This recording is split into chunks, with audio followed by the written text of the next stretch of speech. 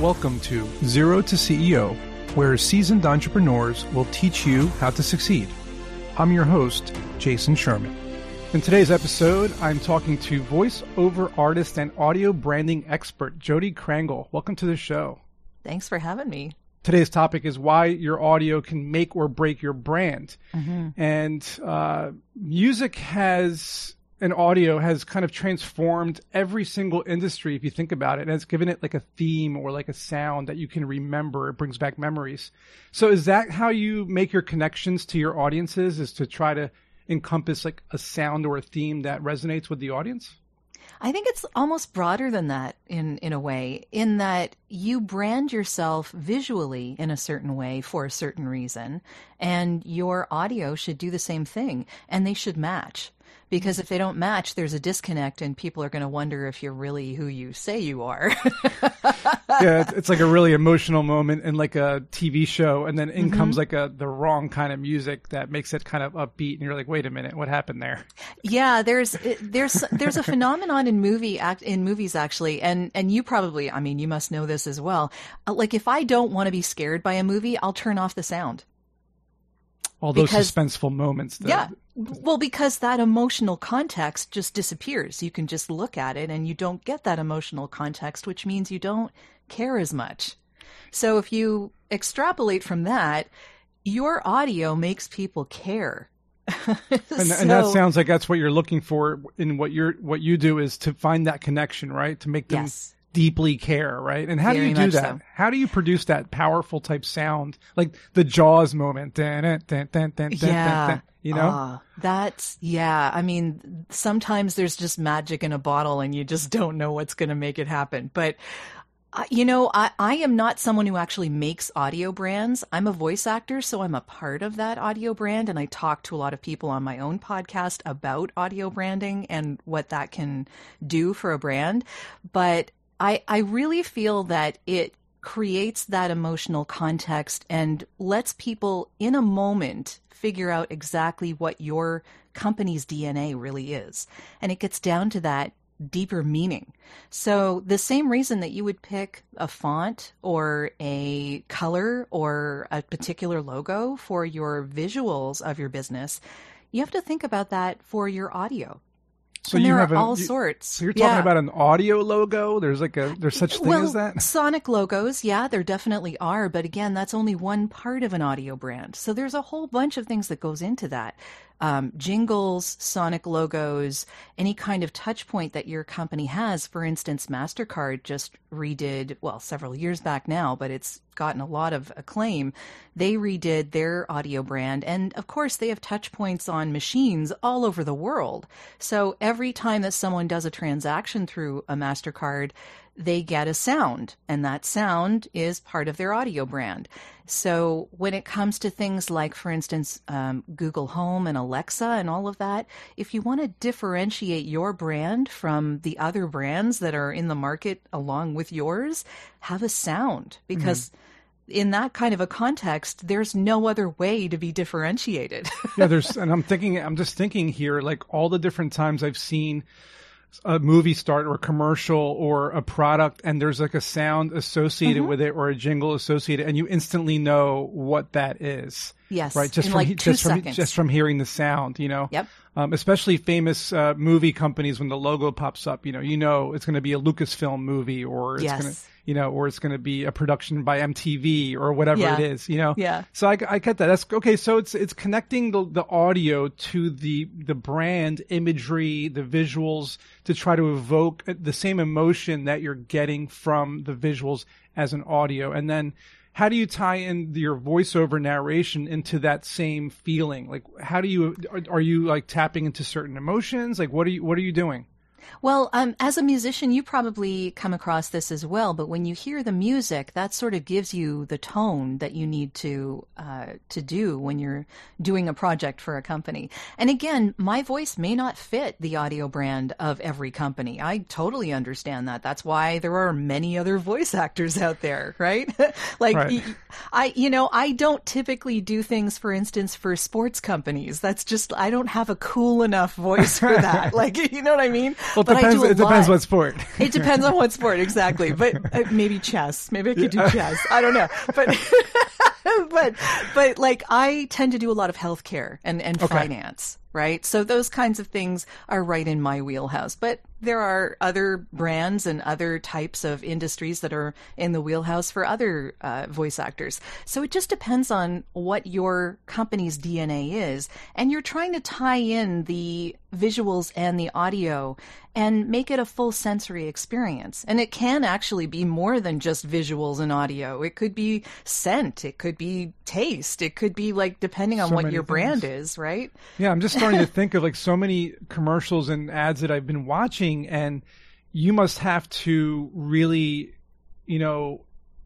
get into what the essence is. Like, what are you trying to really tell people? And you have to change your voice, I'm assuming, right? Like if you're doing like an ad for like a drink, it has to be very tantalizing for people to like almost imagine what that drink will taste like. I mean, how do you change your voice for different ads? And do you recommend that business owners hire a voiceover actor who can do that and not just give them the straight voice that they're usually using? They have to be able to give different, I think it depends on what they're trying to accomplish with the audio of their brand. For instance, you could evoke the delicious taste of a drink, but for instance, San Pellegrino, which is something that I have on a demo actually, but that when you listen to that, it's like almost slightly like, I don't care if you like this. I like it, but you can do whatever you want, right? Like that's the kind of feel for San Pellegrino, because they're just cool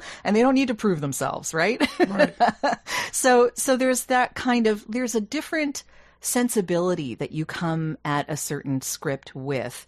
And when a voice actor is trained properly and has the right coaching and knows what they're doing, you inherently go to that type of voice that's needed. So it's less about changing your voice and more about changing your attitude.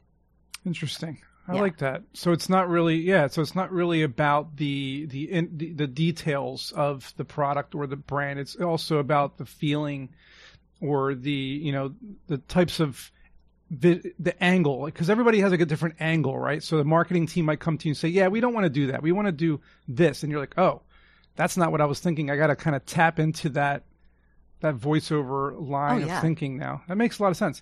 What do you think of, because I run a lot of different brands and things like that, and I've been using a lot of these AI voice narrators. What do you think of those? Because they're pretty realistic. They can be. They certainly can be. And I think they're great placeholders. I would use them as placeholders and not as the real thing. And the only reason that I would do that is because right now, and this may change in the future, but right now the intonations are wrong. So the voice sounds fine and realistic, but you don't get the same connection with what they're reading as you would with an actual human being. I agree with that. Yeah, so I'm not sure that that's a good look for your brand, and it's certainly not a good sound for your brand. If you want people to think you're cheap, sure, okay, but unfortunately, that's kind of the impression that people are left with. That's the power of sound, right? Yeah, and it's definitely taken over platforms like TikTok, where every other video has that AI voice speaking the words on the screen. It's kind of infiltrated people to the point where I feel like they may almost even be used to it. But at the same time, it is very repetitive, and it has no feeling and it has no intonation, so I see both sides. I see it as being a placeholder and for cheap just to get it out there, but also it's not professional and people probably won't take it as serious. Well, I've seen a lot of people use it for humor. And in that case, sure, yeah. I mean, why not? I think it's fun. It's funny. And not everybody is going to have access to a voice actor, or want access to a voice actor. That's fine. I'm not saying everyone has to hire a voice actor. But what I am saying is, if you care about your company's image and you want people to connect with who you are as a company and a brand, cheapening out on something like the voice that you use for your brand is not a good way to go. Yeah, it's like, imagine getting an AI to play Darth Vader. Just wouldn't be the same thing, you know? James Earl Jones was a tough one to beat. It might sound like him, but the intonations will be off, right? So it's like the words don't go together in the right way. I don't know how to explain that other than I get it. We've all heard it, right? Because I've been working with it, and I've been playing with it, and I think that there's some tricks you can use to make it sound better, but it's still not perfect. So if you could give people listening or watching 3 tips to make the best audio experience for their commercial or their ad or their logo, what kind of advice would you give them? Well, the first thing I would say is, to start off with, you can use a license-free directory to find a good audio for the background of your video or whatever. But I would say be careful with that, because when you do that, your competitor could be using the same music. There's no way to keep anyone else from using the same music.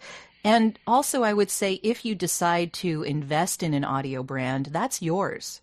So no one else can take it, and you can modify it to use in multiple different platforms on multiple different videos, and that will save you money from, having a license-free directory subscription that you need to, buy a new piece of music every 2 weeks. No. We make a lot of content these days, right? It used to be like you'd make 3 or 4 in a year, and now you're making 50 in a year or more. Yeah, more. Yeah, like it's crazy. And I understand that can get really expensive. But if you do invest in the audio brand of your company, then you have something that threads through all of it and connects everything together, which is why using a voice actor that is similar across all of those videos can be helpful. I'm not saying you have to do it. I'm not saying everyone should do it, but in a sense, it is, again, one of those strands that connects everything together, like a particular riff in the beginning of a music piece that you're using on your videos, or anything that you would use audio-wise. So that's number one. Number 2 is to be consistent. And in just anything, whatever you decide to do, be consistent, because consistent repetition is where the memory comes in. So unless you're consistently repetitious and using something over and over again, people aren't going to remember it. If you change too often, they're not going to remember it. It's not going to make a deep enough impression, because it takes, 7, 8, 9 times of people listening or having touch points with your company for them to remember anything. Right? Yeah.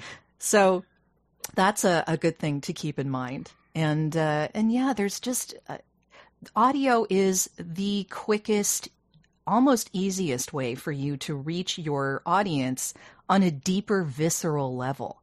So give it some thought. It's not an afterthought. It shouldn't be something that you tack on at the end. It should be something you plan for at the front when you're working on your visuals. Yeah, and when I think of consistency and memory and that type of thing, the one thing that keeps popping into my head over and over again is Star Wars. Because it's one of those. Oh yeah. It's one of those things where you hear the music, you know what's going on. You hear the vroom vroom vroom. You know it's a lightsaber. You hear Chewbacca growling. You hear the sounds of John Williams' beautiful orchestral music. It's like your heart just pounds. Like it's fantastic, and it's all across. And it's threaded. All of the movies. It's right? threaded, right? It's what you're saying. That was like a thread that takes you through every single, even the undertones and the themes that you hear of the different characters. So it's like, take that and put it into your brand, right? And they do that in television shows too. Like, I don't know why I love this show, but I've been watching NCIS probably since it started. I don't know why. I have no tie to the military. I'm Canadian. I mean, it just doesn't make any sense at all, but I love the show. And I've been watching it for I don't know how long, like before when JAG was even like a thing, right? So I've been watching it a long, long time. And the thread of that music has continued for it's been on the air now 19 years, something like that. Yeah. And JAG was on for 10 years before that. And they used to take themes of music from television shows and change them depending on, if it was Christmas or if it was like another holiday or it was a really deep, dark kind of episode, then they would make it very minor key kind of. But still with the undertones of the main theme. Exactly. So it was the thread that went all the way through, and was Law and Order. Law and Order was one of the ones that did this too, and NCIS does this, like the sound that happens when you get that black and white flash of their beginning scene or ending scene, right? Law and Order did the same thing, and that just became a thing in some television shows. But it's very much part of an audio brand. Right. And that's the kind of thinking we have to do when we're creating a brand, is think of the different varieties of ad campaigns you may have, the different types of products you might be releasing, the different types of platform changes or features you might be launching, and basically everything that you have to do in your business or your brand. Think ahead about a theme you can use that can be modified and changed to fit the different angle different audience you're trying to reach. And if you're working with an experienced voiceover artist like yourself, you'll be able to do the same and be able to modify with them and kind of give them different types of audio. So that's really cool. And I like that. And just to close things out, I wanted to mention Urban Tapestry, your all-female acoustic band, because, we were talking about Star Wars a little bit, and it's a sci-fi fantasy theme music and the folk scene, which is folk music type stuff. Tell me real quick how you came to create Urban Tapestry and why you decided to make music in that genre. Oh my goodness. Well, I've been a singer since I could talk, so I've always loved that. But I've always been a gamer as well, so Dungeons and Dragons, right? Same here. So yeah, okay. So I'm still doing that on a regular basis. So I first of all, it's a great way to do improv. Oh yeah, of course. Fantastically helps on that, yeah. But also, I met someone through gaming who introduced me to filking. And I had not heard of it. I had never been to a convention. I didn't even know what it was. And this person introduced me to the women who are a part of Urban Tapestry, my friends Debbie and Allison. And we all just clicked. It all just happened. We just made beautiful music together. It was fantastic. That's so This cool. was back in 1994. Yeah. So really, this was before the internet. Yes. I mean, right when everything started. I've been on the internet since 1995, but yeah, so a long time. But we just clicked. It was great, and we still have a lot of fun. But we haven't been doing anything for probably 3 years now. Pandemic, of the pandemic, exactly. Yeah. That's cool. At least you had a chance to do it before the internet. I've done a lot of stuff like that too. So it's very magical times in our lives. Yeah. And, so where can people find out more about you, or if they need voiceover work, or if they want to just check out what you do? Sure. My website is at voiceoversandvocals.com. And if they want to check out the Audio Branding Podcast, that's at audiobrandingpodcast.com. Pretty simple. I also have Clubhouse discussions on audio branding and the power of sound. The club is called The Power of Sound. So it's a companion to the podcast, basically. And we talk about anything having to do with sound, pretty much. So we talk about audio branding, we talk about storytelling and podcasting and music and voice AI. We have a discussion on the security of synthetic voice coming up on just this Wednesday. And we do that every Wednesday at 2 p.m. Eastern. And I also have a chat on Thursdays at 2 p.m. Eastern that is called Voices in Podcasting, VIP. So that is a melding of voiceovers and podcasting and where they meet. Myself and two other friends of mine, we also host that. So super cool. Yeah. And just give like one last goodbye to the listeners in a narration voice. Goodbye. Well, thank you for listening to the show. We really appreciate your being here. And we'll see everyone in next week's episode. Hope you enjoyed the episode. If you learned something today, please support this podcast by subscribing to it, sharing it with your friends, and leaving a 5-star review. You can learn more about me at jasonsherman.org, where you'll find information about my book, also called Strap On Your Boots, available on Amazon, as well as my course called Startup Essentials on Udemy or Skillshare.